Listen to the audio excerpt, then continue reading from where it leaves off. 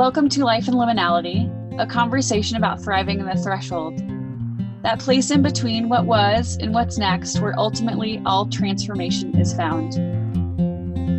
Thanks for joining us. It's Lori and Christina here again. We just wanted to take a moment to revisit some things that came up in our conversation with PC Walker. We had some great discussion and felt like we wanted to come back and highlight some of the posture of revision. We realized that some things came up that were fantastic, and we just wanted to make sure that we dug in a little deeper into what we had talked about. And if this is something that you feel like you want to dig in, we just want to give you a chance to come with us and dig in deeper for yourself. So thanks for being with us today. As usual, we appreciate those who want to join us in this conversation and really take some time to use what is going on in your life to turn your heart towards something that is so beneficial to us in the long run.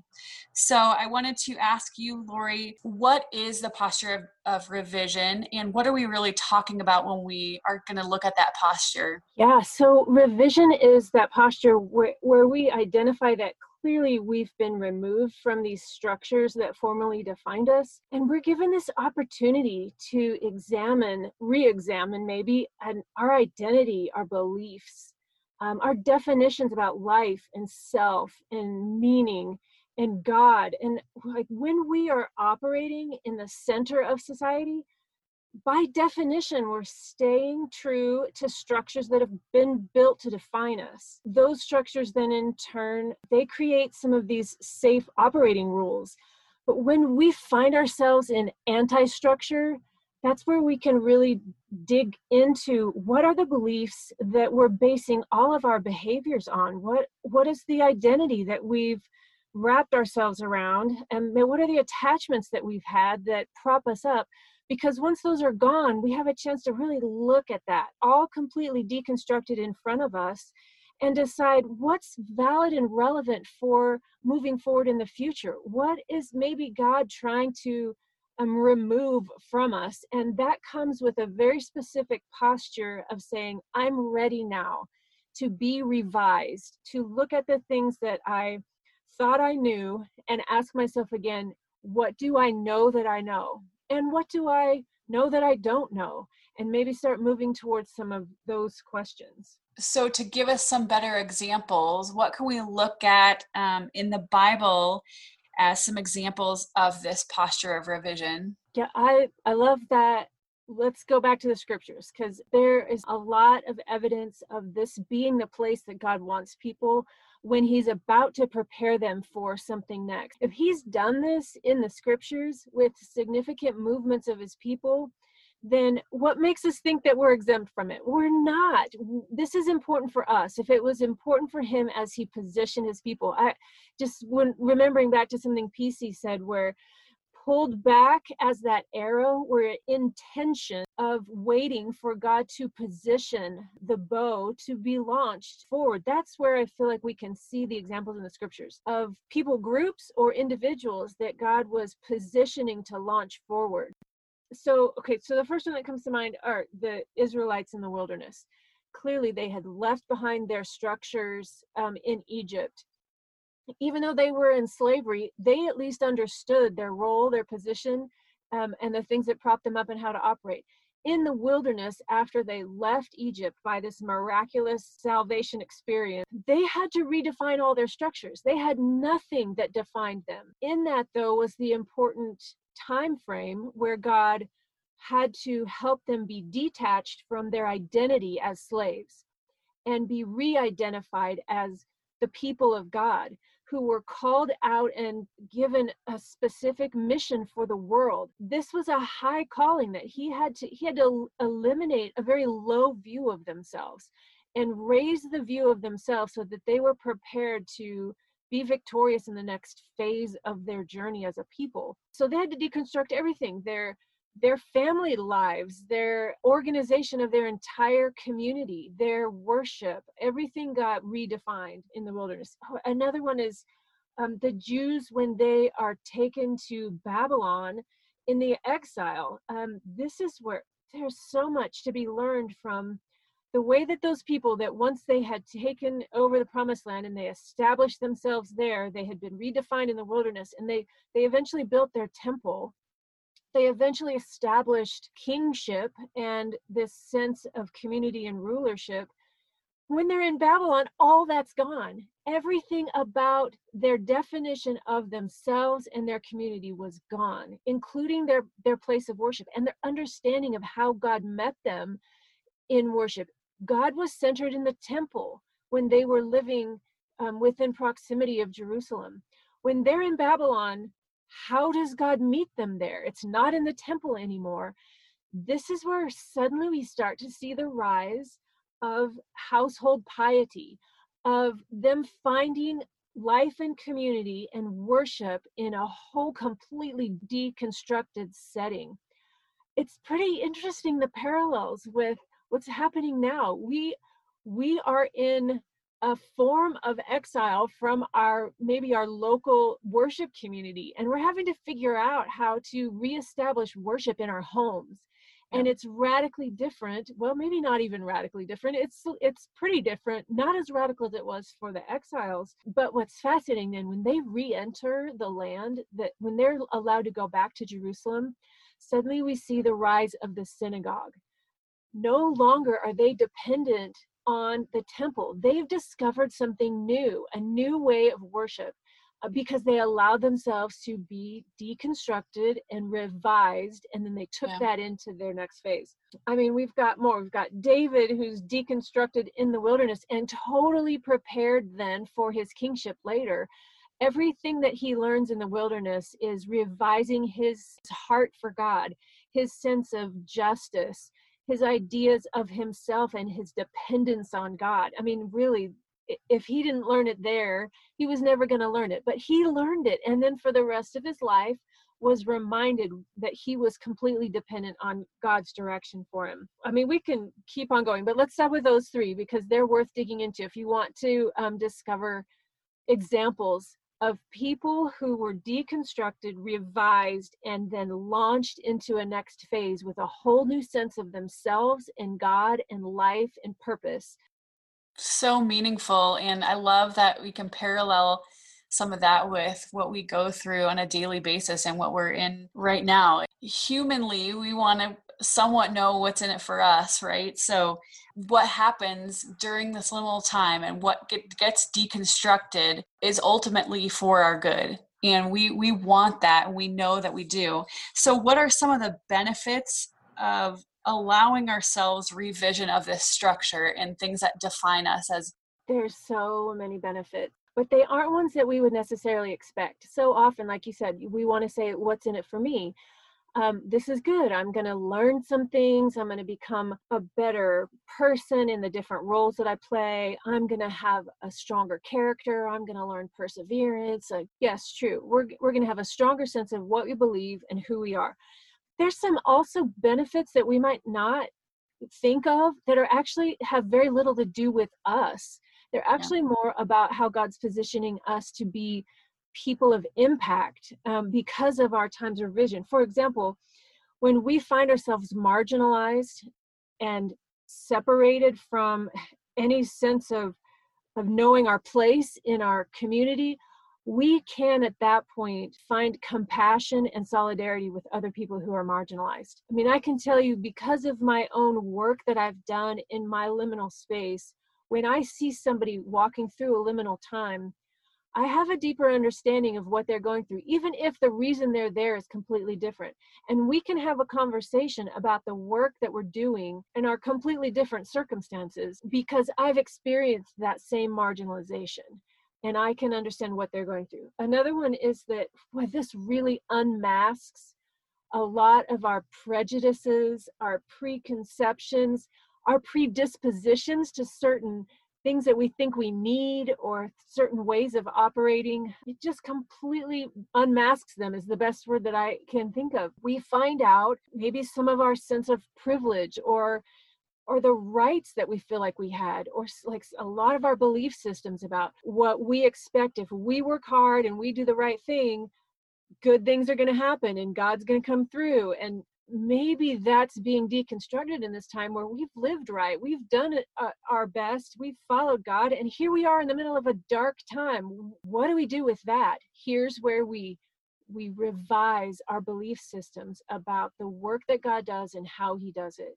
We release our attachments that we have to things. We understand how we've depended on our own constructions or the cultural ideals, the ways that we are pursuing very cultural and very worldly expectations. We learn to be detached from those when they are taken away from us. I think that's a question that we've talked about before. You can't really learn that until you are in the middle of it. It is an essential truth that you have to walk through if you're going to really learn it for yourself. You have to be detached from it in order to understand how to completely depend and trust on the work and meaning of God. Well, we're open to new things when we're revised, when we allow this revision to happen.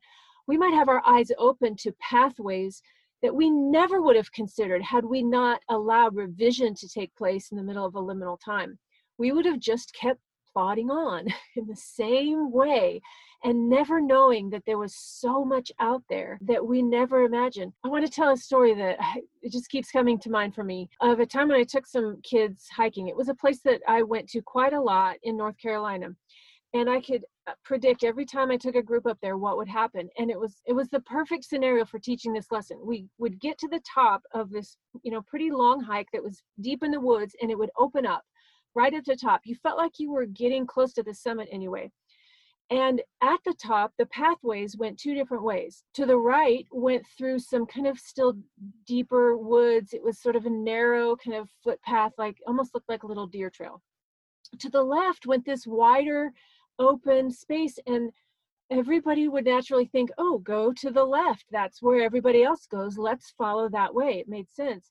They would get there, and of course it was a beautiful view, but it was a partial view. And they could only see out one direction into this gorge, but they'd been hiking.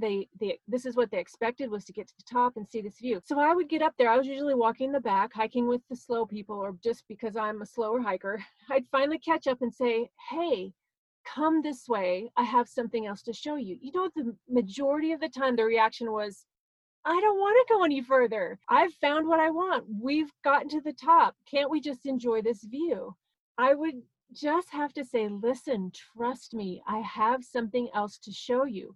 There would be some that resisted, and I would say, you can stay here if you'd like, but if you're willing to trust me, I want you to follow me over this direction. And so the ones that did, we walked through the bushes, through these little cat trails a little more, and on the other side, the view opened up to a 360 view on these amazing jutting rocks. It was one of the most gorgeous views I've ever stood at. Their minds would be blown. Like, I can't believe I almost didn't come this direction.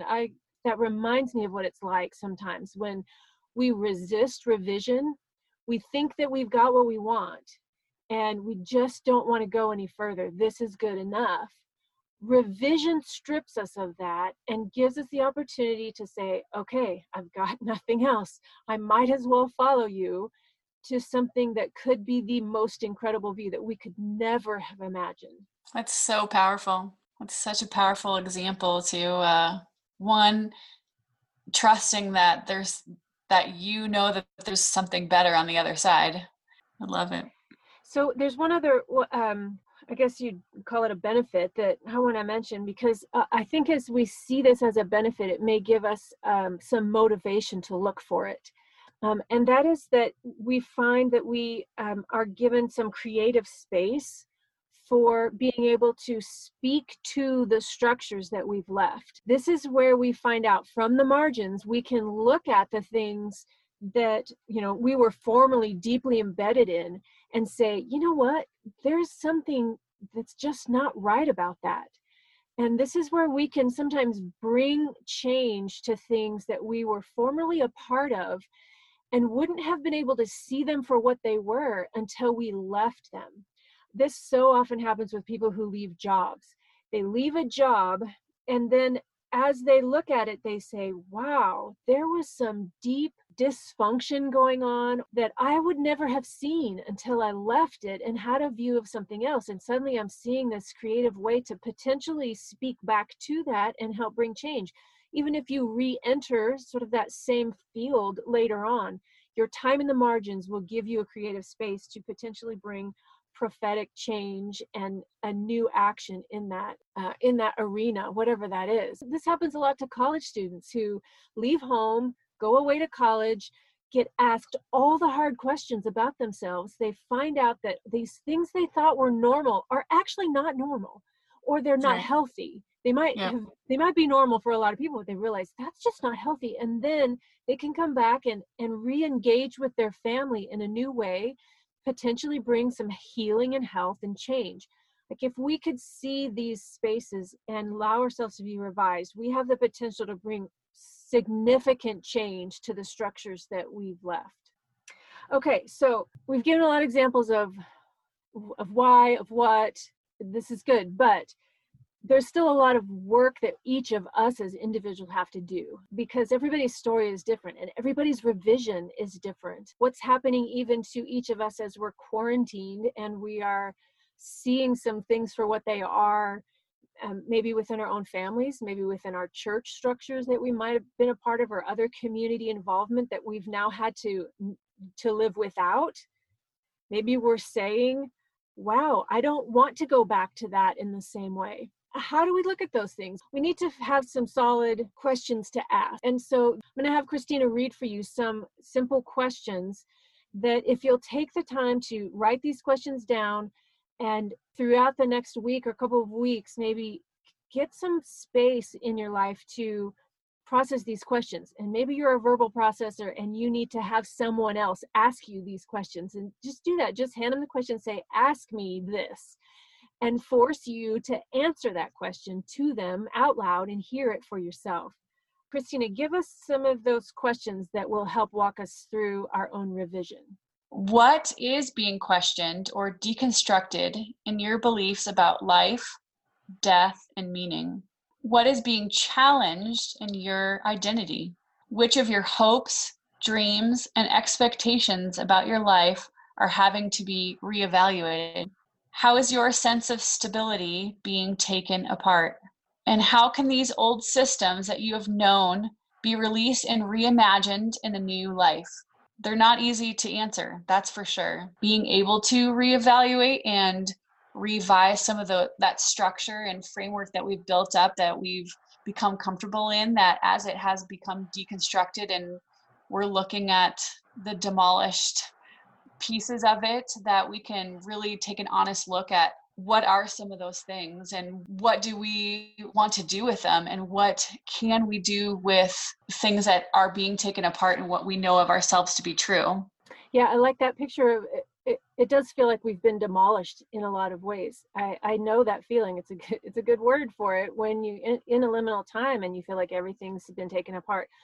But the hope is that as we look at those things carefully, unafraid to ask the hard questions about them, that we will find the right sources to go to help us reconstruct those in positive, helpful ways for moving into the next phase, because that's where this all goes. The whole reason why revision is a valuable posture is because it is what gets us prepared and ready and situated and directed towards whatever God's moving us into. And if we'll participate with it fully, we might not even know what that is, but if we'll participate in the revision, then clarity will come through that and through some of the other postures that we take that will open up the doors for that next phase, the next season, whatever we're moving into, where we go back into structure.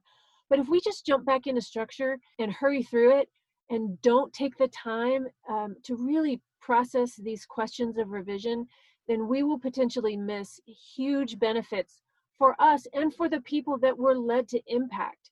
If we haven't done the work here, then we're not going to be prepared to fully embrace what we're called to next.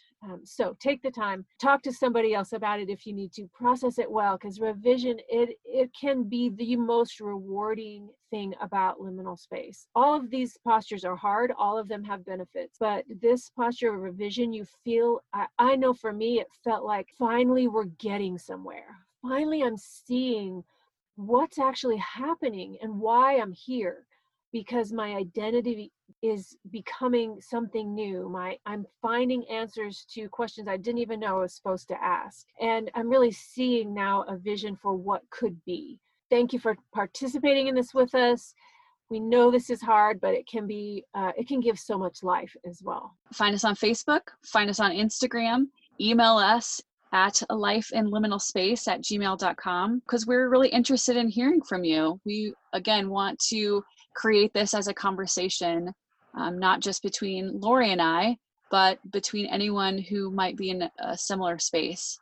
So thanks again, and until next time.